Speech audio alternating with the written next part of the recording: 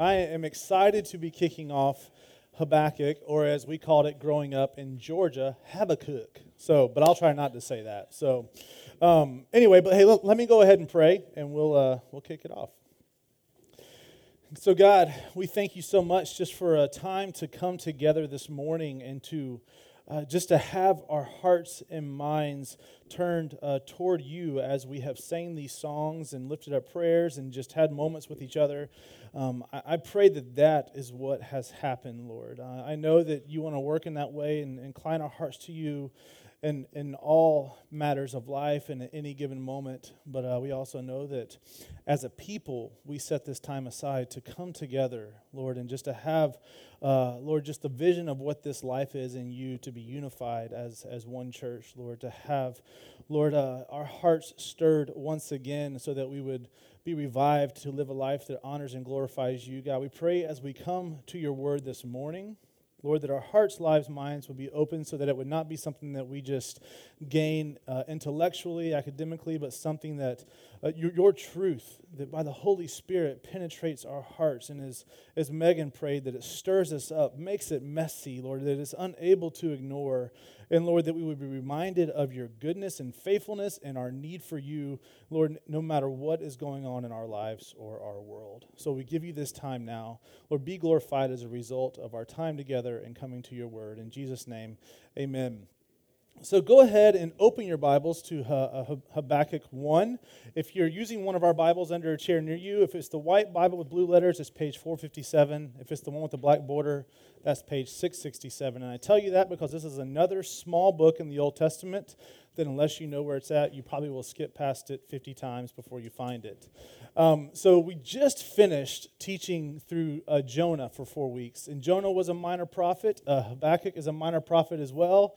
As we said often through Jonah, it's not that he is a less talented prophet, it's that the length of his book is short. That's why they're called minor prophets. But Habakkuk is another minor prophet. Jonah was different in the sense that it was an autobiographical prophecy, one that we heard the truth of God through Jonah's life, as God spoke to Jonah. Habakkuk is different as well because it's not, again, Habakkuk coming as a prophet proclaiming the truth of God to the people of God, but it's a prophecy that we get, a truth that we get through a recorded conversation between Habakkuk and God. And Habakkuk is actually going to God on behalf, kind of speaking to God about the people he represents, the people of Israel, specifically the southern kingdom of Judah. So Habakkuk, we don't know a lot about him besides his name, and that by kind of anecdotal and inferencing, we can tell that he was a prophet of the southern kingdom of Judah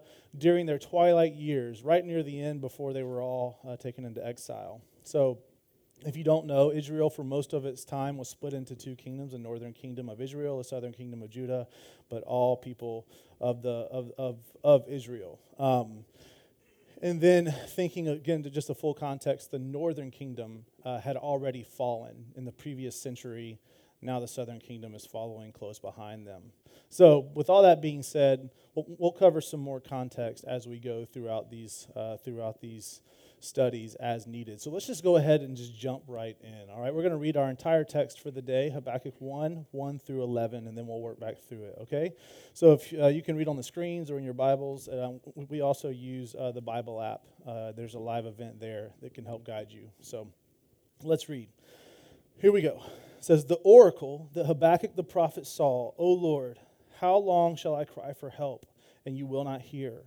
Or cry to you, or cry to you violence, and you will not save? Why do you make me see iniquity, and why do you idly look at wrong? Destruction and violence are before me. Strife and contention arise. So the law is paralyzed, and justice never goes forth. For the wicked surround the righteous, so justice goes forth perverted.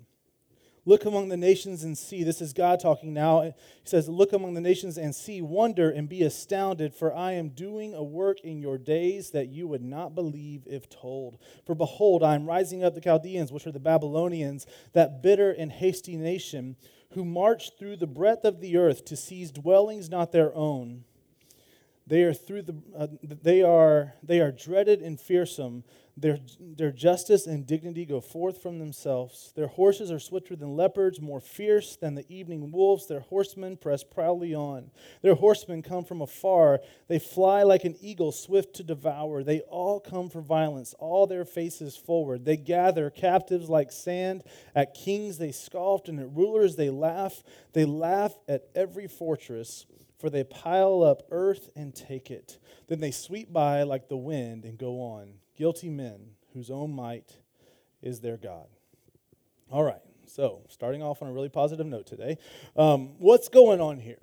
We're going to start by setting the stage just a little bit more to help us really connect with what's happening.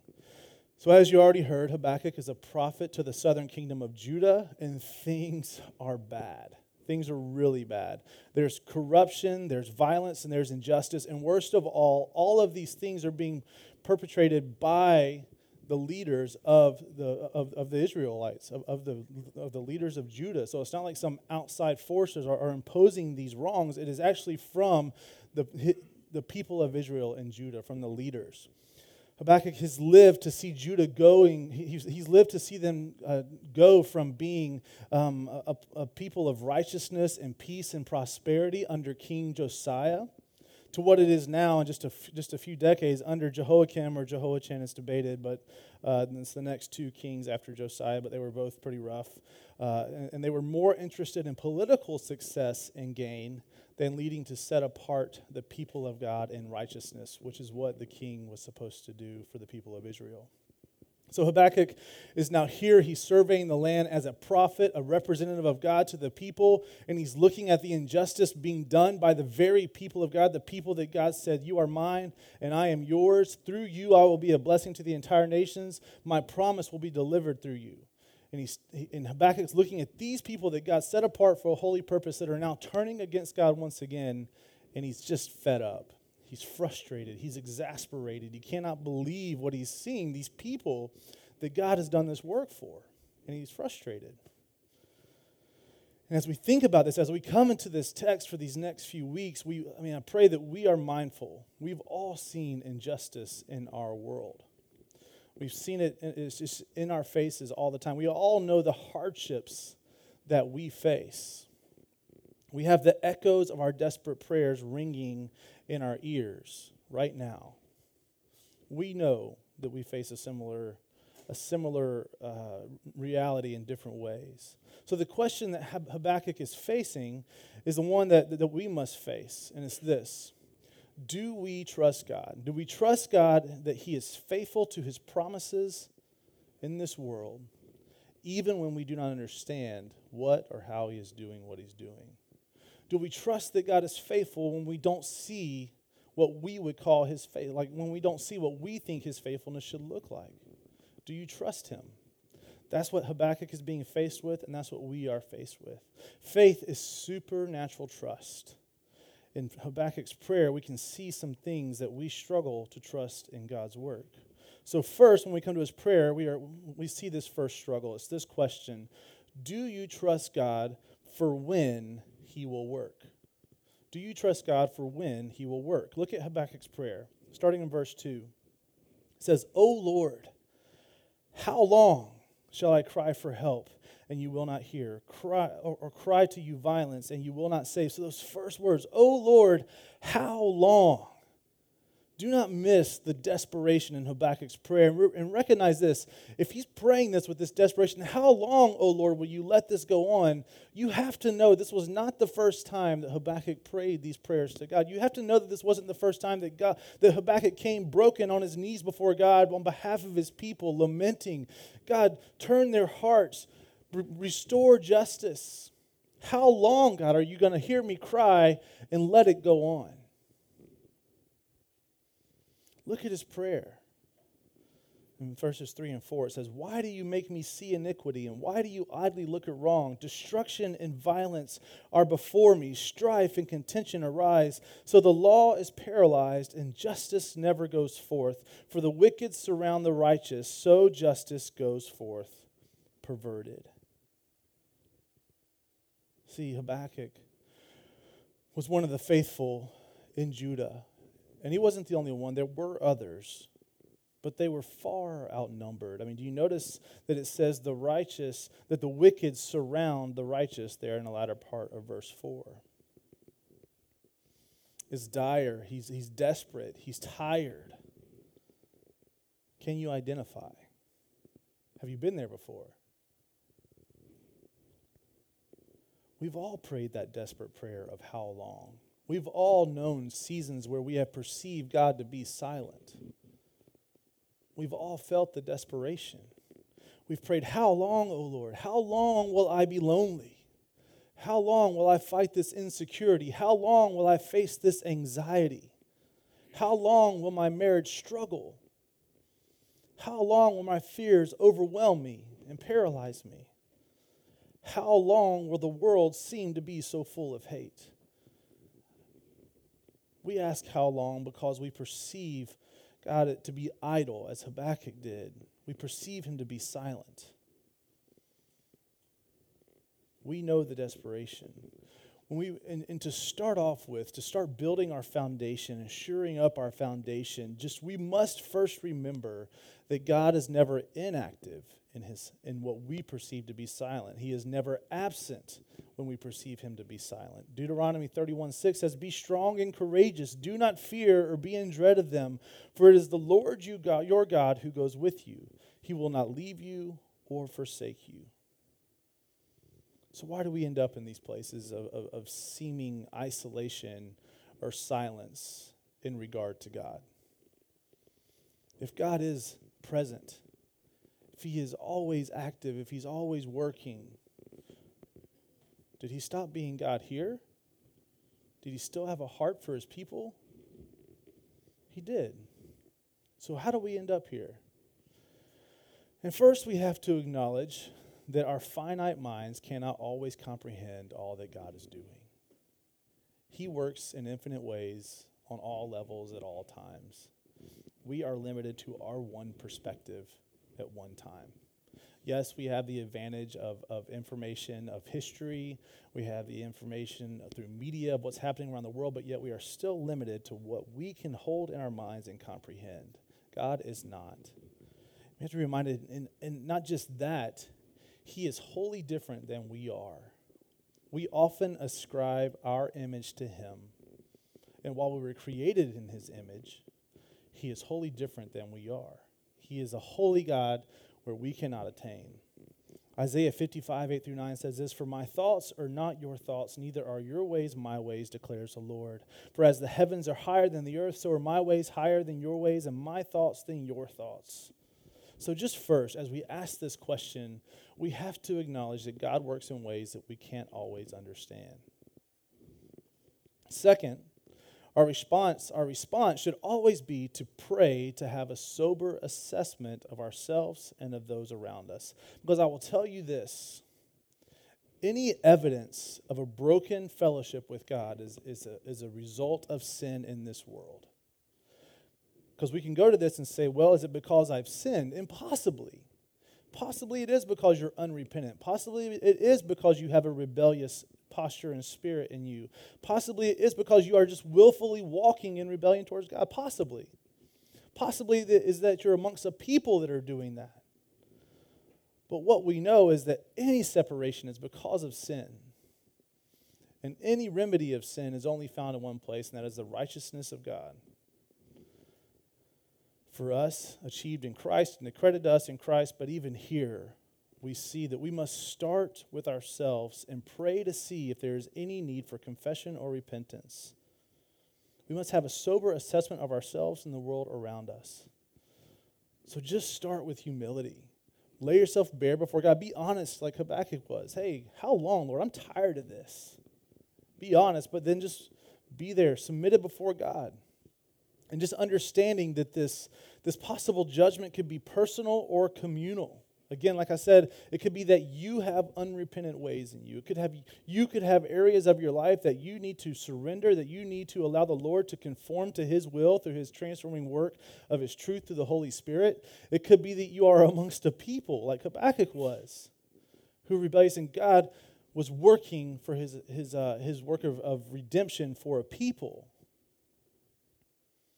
Regardless, our response should be the same no matter what. See, sinfulness or the lack of righteousness is brought this on, so seeking righteousness will allow you to have peace in the midst of the struggle, knowing that you are in right standing before God. I mean, thinking about just life, Amber and I, in our marriage, it is much better to face a struggle in our life when we are in one accord than it is when we are in disunity. Just practicality, just practically speaking. And so if you're going to face, there will be trials in this life, there will be struggles. And in this situation, thinking about this, first and foremost, no matter what, you seek righteousness. Therefore, you can have peace in the fact that your life is aligned with the will of God, knowing that that is God's ultimate will for you, ultimate design for you. You know, I think it's Piper says it very well. God is most glorified in us when we are most satisfied in Him, because in our satisfaction in Him, our life is inclined to His will and His purpose. So there is peace, there is joy in that obedience. So we have to pursue righteousness. We have to fight to kill idols and sin in our own heart. We have to, again, surrender, lay down and say, God, reveal my heart to me. Pray the prayer saying, Lord, here's my heart. Show my wicked ways if there are any, so that I could lay them down before you, repent and be restored. And as you've done that, then we have to fight to free those around you from the idols and sin that they are bowing to. Again, personal and communal. Be a part of fighting against the rebellion, the oppression, the violence, whatever it is that is around you.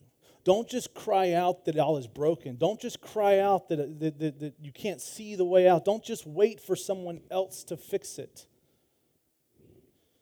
You've been given a new name. You've been given the Holy Spirit. You've been given the truth of God.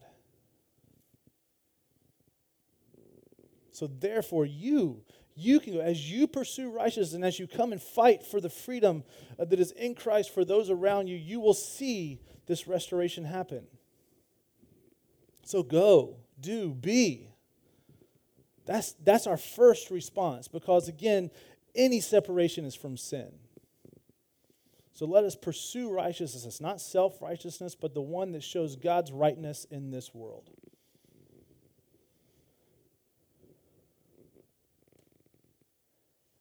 You think about just tangible ways. I was talking to Dave this week, and I love what he pointed out. You know, he says, if you're broken over abortion, he said, go. He said, go adopt. He says, go and love at-risk youth. Be a part. If you're broken over addiction, go come alongside those who are bound. If you're broken over the law of our land, go vote. Vote your conviction. But also, love your neighbor. Be a part of your community. Be a part of building into it the truth of God that flourishes His creation. Love that. One last thing we're saying about our trusting when God works. We think about this coming before God, and so strongly Habakkuk saying, how long, God? Know this, and maybe there was some sense of being uncomfortable with that. Maybe you're like, well, does Habakkuk get to do that really? We are free to ask God any question we have. We are free to ask how long, but the posture of our heart matters. Be humble, not as if God answers to you, but as if you are His. We ask because He's the only one who has the answers. We ask because He is the only one who has given hope. Again, after all, the Scripture tells us, cast all your cares upon Him. And if you look around you and you're broken over the world around you, you're broken over the sin and brokenness of your people, who better to bring it to? Who better to bring your desperation to? Bring it just as you are, but bring it humbly. Lay it before God and say, this is yours. I need you to help me understand. I need you to bring me peace. I need you to show me peace so that I can abide in you and be a light for you right here today and walk in faithfulness. We must remember that while God is working in extremely personal ways in our lives, He is also working on behalf of all creation and the full redemption He intended for all people for all time. Again, not working just on one level, not working just in one direction, God is infinite in who he is, and he's infinite in all of his ways. Therefore, we trust all of our understanding to him. We come to him with our little perspective. So we come honestly, we come boldly approaching the throne of grace, but submitting our understanding to him and recognizing if our understanding disagrees with what God says that he is, then it's not God that's wrong, it's our understanding that's lacking. And so we need his Holy Spirit to illuminate his truth in us so that we could understand. So come honestly, come often to God. Lay yourself bare before him, be real, but then be humble and trust him. So we have to trust God when he works. God has the end game in mind, and so should we. So we often have a hard time trusting God on when he works. Another area that we find difficult to trust God is asking this question: do we trust the way God works? So do we trust when he works, and then when he works, do we trust the way that he works? Let's look at the rest of our passage, verses 5 through 11. It says, look among the nations and see. This is God speaking, reminding you. It says, look among the nations and see, wonder and be astounded, for I am doing a work in your days that you would not believe if told. For behold, I am raising up the Chaldeans, that bitter and hasty nation, who march through the breadth of the earth to seize dwellings not their own. They are dreaded and fearsome. Their justice and dignity go forth from themselves. Their horses are swifter than leopards, more fierce than the evening wolves. Their horsemen press proudly on. Their horsemen come from afar. They fly like an eagle swift to devour. They all come for violence, all their faces forward. They gather captives like sand. At kings they scoff, and at rulers they laugh. They laugh at every fortress, for they pile up earth and take it. Then they sweep by like the wind and go on. Guilty men, whose own might is their God. I don't know about you, but when I read this, verse 6 through 11 don't seem to follow verse 5, and don't seem like a great answer to an honest prayer when I think of it. Like when I come to God and I'm saying, all right, God, here I am. I'm being honest with you, and I need you to help me. It's supposed to come back like with good news. That's how God's supposed to work, right? I mean, that's how he's like, okay, finally, God, I'm humbled, I'm contrite, I'm coming before you, all that I have is yours. Okay, so here it is, now help me understand. And he's supposed to like be gentle and nice and say, it's all going to work out, it's all going to be good. Here's what's happening, here's what you can't see, and that's what's supposed to happen. This doesn't seem to follow that pattern. It doesn't.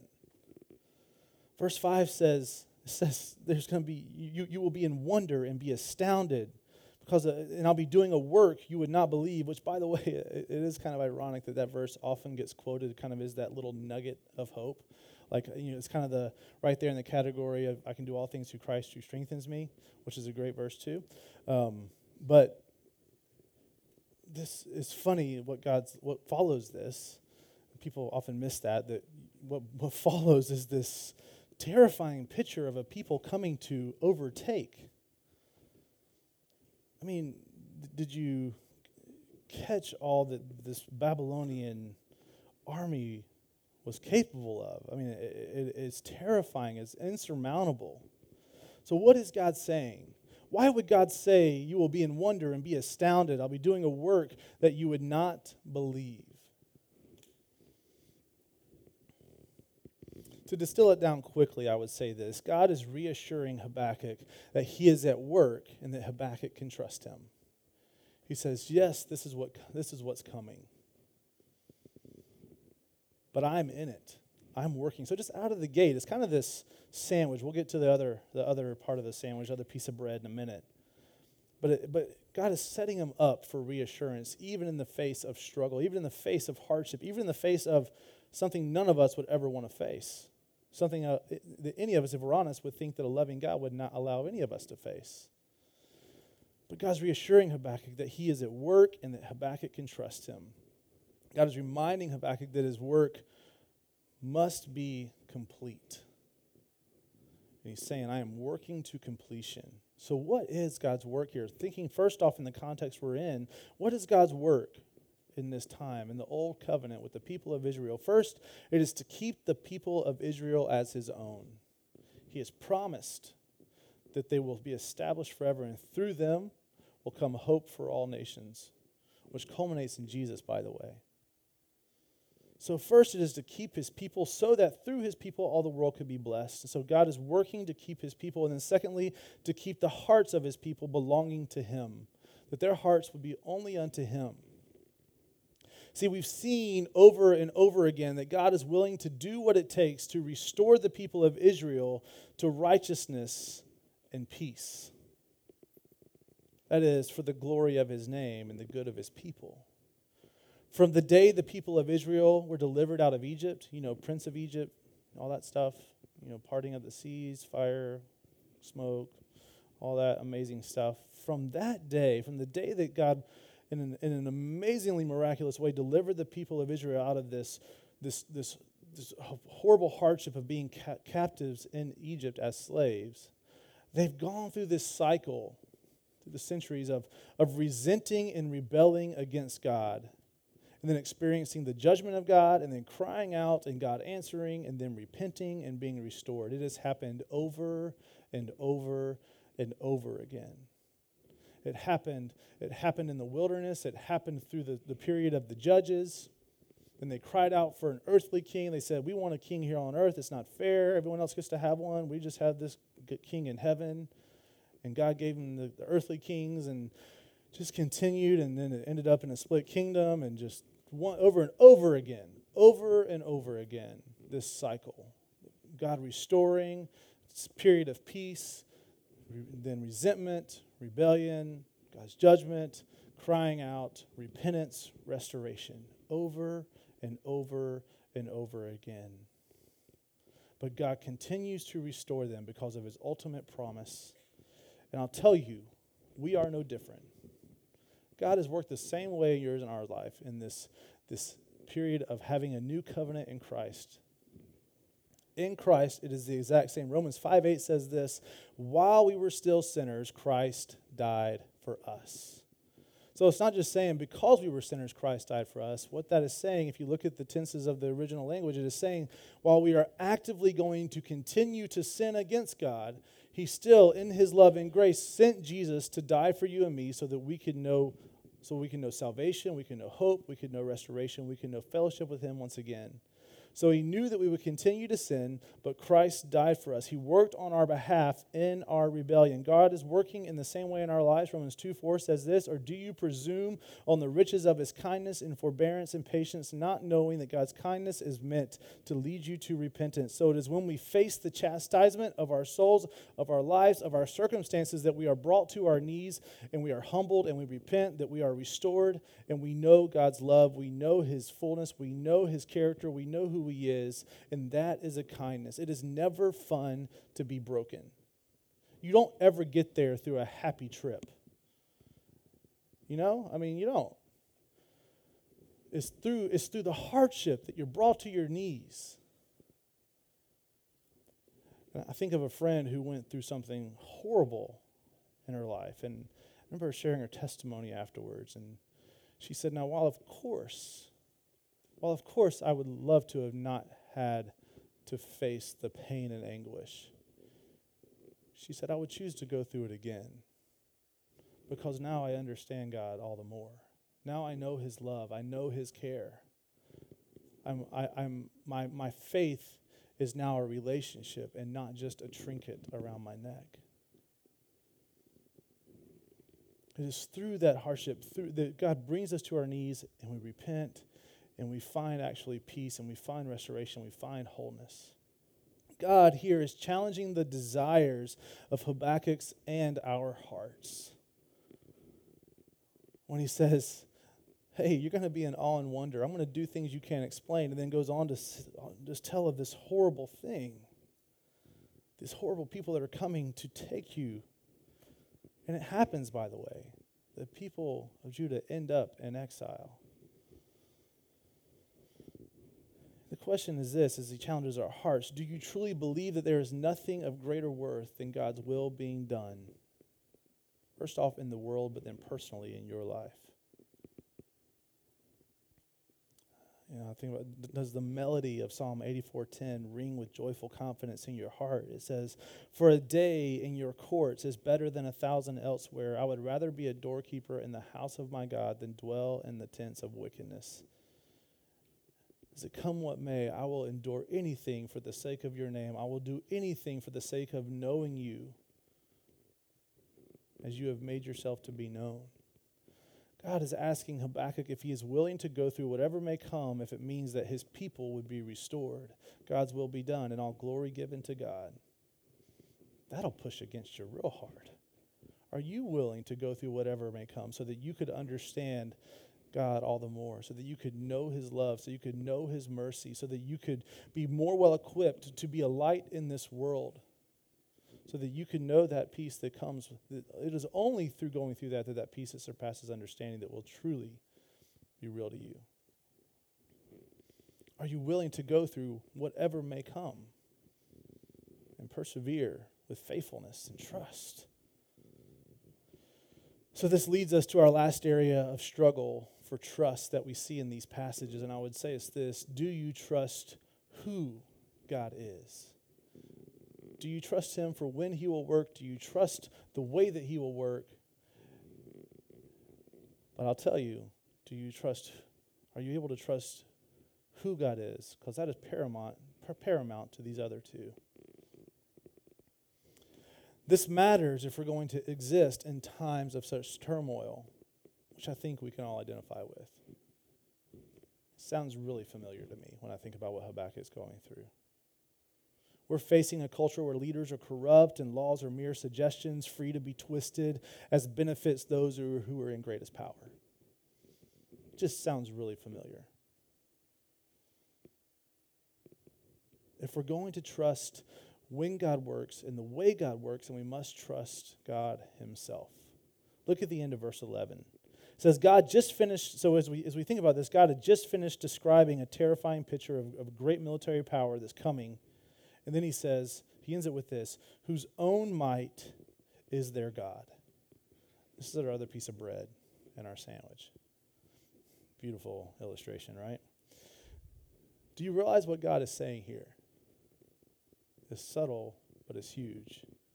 God is saying this. He says, yes, this great nation is coming to overtake you, but they will only be able to do what I allow them to do. Is that comforting? It's still going to happen. But they will not go beyond what I have allowed them to do. Their might is in their strength. He's reminding Habakkuk that while the Babylonians will be strong, their strength is limited to their own abilities, to their own masses. God's strength is immeasurable. His might is undefinable. The Babylonians will not exceed the purpose of God, but indeed will be his instrument. So does that bring into focus why it matters that we can trust God? Because the way I work, my sense of fairness, and my sense of justice, I often find myself more in the sense that this would not be right. This would not prove God to be who he says he is.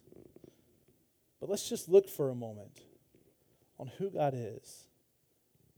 Because, again, it's only good news if God is good, loving, and merciful. Let's look at a few verses. God is love. 1 John 4:16. So we have come to know and to believe the love that God has for us. God is love. And whoever abides in love abides in God, and God abides in him. So God is not just doing acts of love that he has seen someone else do or has ascertained that are good. He is indeed the source, the root, the anchor of love, and therefore all he does is loving. And love works on behalf of those that are the objects of its affection. We, the pinnacle of his creation, those that he created for fellowship in the garden, walking side by side, communing together, whose heart broke when we rebelled, that there was now separation, who immediately set a course of action at the great expense to himself of his only son, so that we could be restored and be saved. That's love. He has no other choice to be loving because he is love. God is trustworthy, Hebrews 6:18, so that by two unchangeable things in which it is impossible for God to lie, we who have fled for refuge might have strong encouragement to hold fast to the hope set before us. God is timely. 2 Peter 3:9, the Lord is not slow to fulfill his promise, as some count slowness, but is patient towards you, not wishing that any should perish, but that all should reach repentance. God is mercy and grace. Ephesians 2:4-5. But God, being rich in mercy, because of the great love with which he loved us, even when we were dead in our trespasses, made us alive together with Christ. By grace you have been saved. God is indeed all of those things and so much more. Will you trust him? Him. Will you trust him? Not the perceivable works of his hands. Will you trust him? Or should I say, not just the perceivable works of his hands. Will you trust him? You see, at the time, Habakkuk was being called to rest in a hope of God's promise to a people. His ultimate promise would be done to the people of Israel. So it was a future hope in that sense. We are called to a same present and future hope, but ours is in Christ. And you see, we know our outcome. We know the hope that is in Christ. In Jesus, through the work of Christ, we can have confidence and hope in this world, come what may, because what happened, we do not consider these present sufferings worth comparing to the glory that will be revealed to us on the day of Christ Jesus, the day that we are restored, the day that we are reunited. I've said it before, and I'll say it again. It is unfathomable to me to imagine a life of meaning and hope without an idea that there is an eternal redemption. So our hope is a present and future hope because of Jesus. And because of God showing all of his character through the work of Christ, we can trust God. We can trust him as a heavenly Father. We can trust him as loving, as trustworthy, as unchanging. And therefore we can trust him when he works, and we can trust him how he works and why he does what he does. So even in these times of trial, he has called us to faithfulness and to fight for righteousness. That's our response, both in ourselves and on behalf of our community and world around us. So let's pray. God, such a big truth, God, and one that is easy to nod our heads at because we get it. We get the hope of it. We get the goodness in it. But yet it is so hard for it to travel down to our hearts, God, and actually affect the way that we experience life, the way that we see things, God. And so I just pray for each of us, Lord, first and foremost, Lord, that in our hearts we would recognize you as God, Lord, as sovereign, as good, as loving, as creator of all things, the only one who is just, the only one who is worthy of praise in our lives. And Lord, that we would just find comfort in that. We would find assurance in that. And out of knowing you, God, and out of the way that you have made yourself to be known in us through Christ and through your word and the Holy Spirit, I pray, Lord, for there to be a confidence in our trusting in you, a confidence in our faith, Lord, that is not bound to the circumstances of our lives or this world, or that is not bound to just current events or legislation or just the ups and downs of daily life. But Lord, that your goodness will be defined by you. And Lord, that we would enjoy the riches of experiencing that personally. And Lord, that our lives will be a reflection of that, a life of purpose, a life of courage, a life of intentionality, a life on mission, a life of humility, a life of prayerfulness. So God, wherever each of us are at right now, Lord, stir us up. Lord, if you are calling any in this room to belief in Christ for the first time, I just pray for courage for them to step into that invitation and surrender. I pray for the church, God. I pray, Lord, Lord, you would not allow us to slumber. You would not allow us to cower in fear or to be overtaken by the things of this world. Lord, but to live as a citizen of your kingdom, living well in this world for your glory and for the redemption of those around us. So, guys, we come to communion now. Lord, just continue to turn our hearts towards you. In Jesus' name, amen.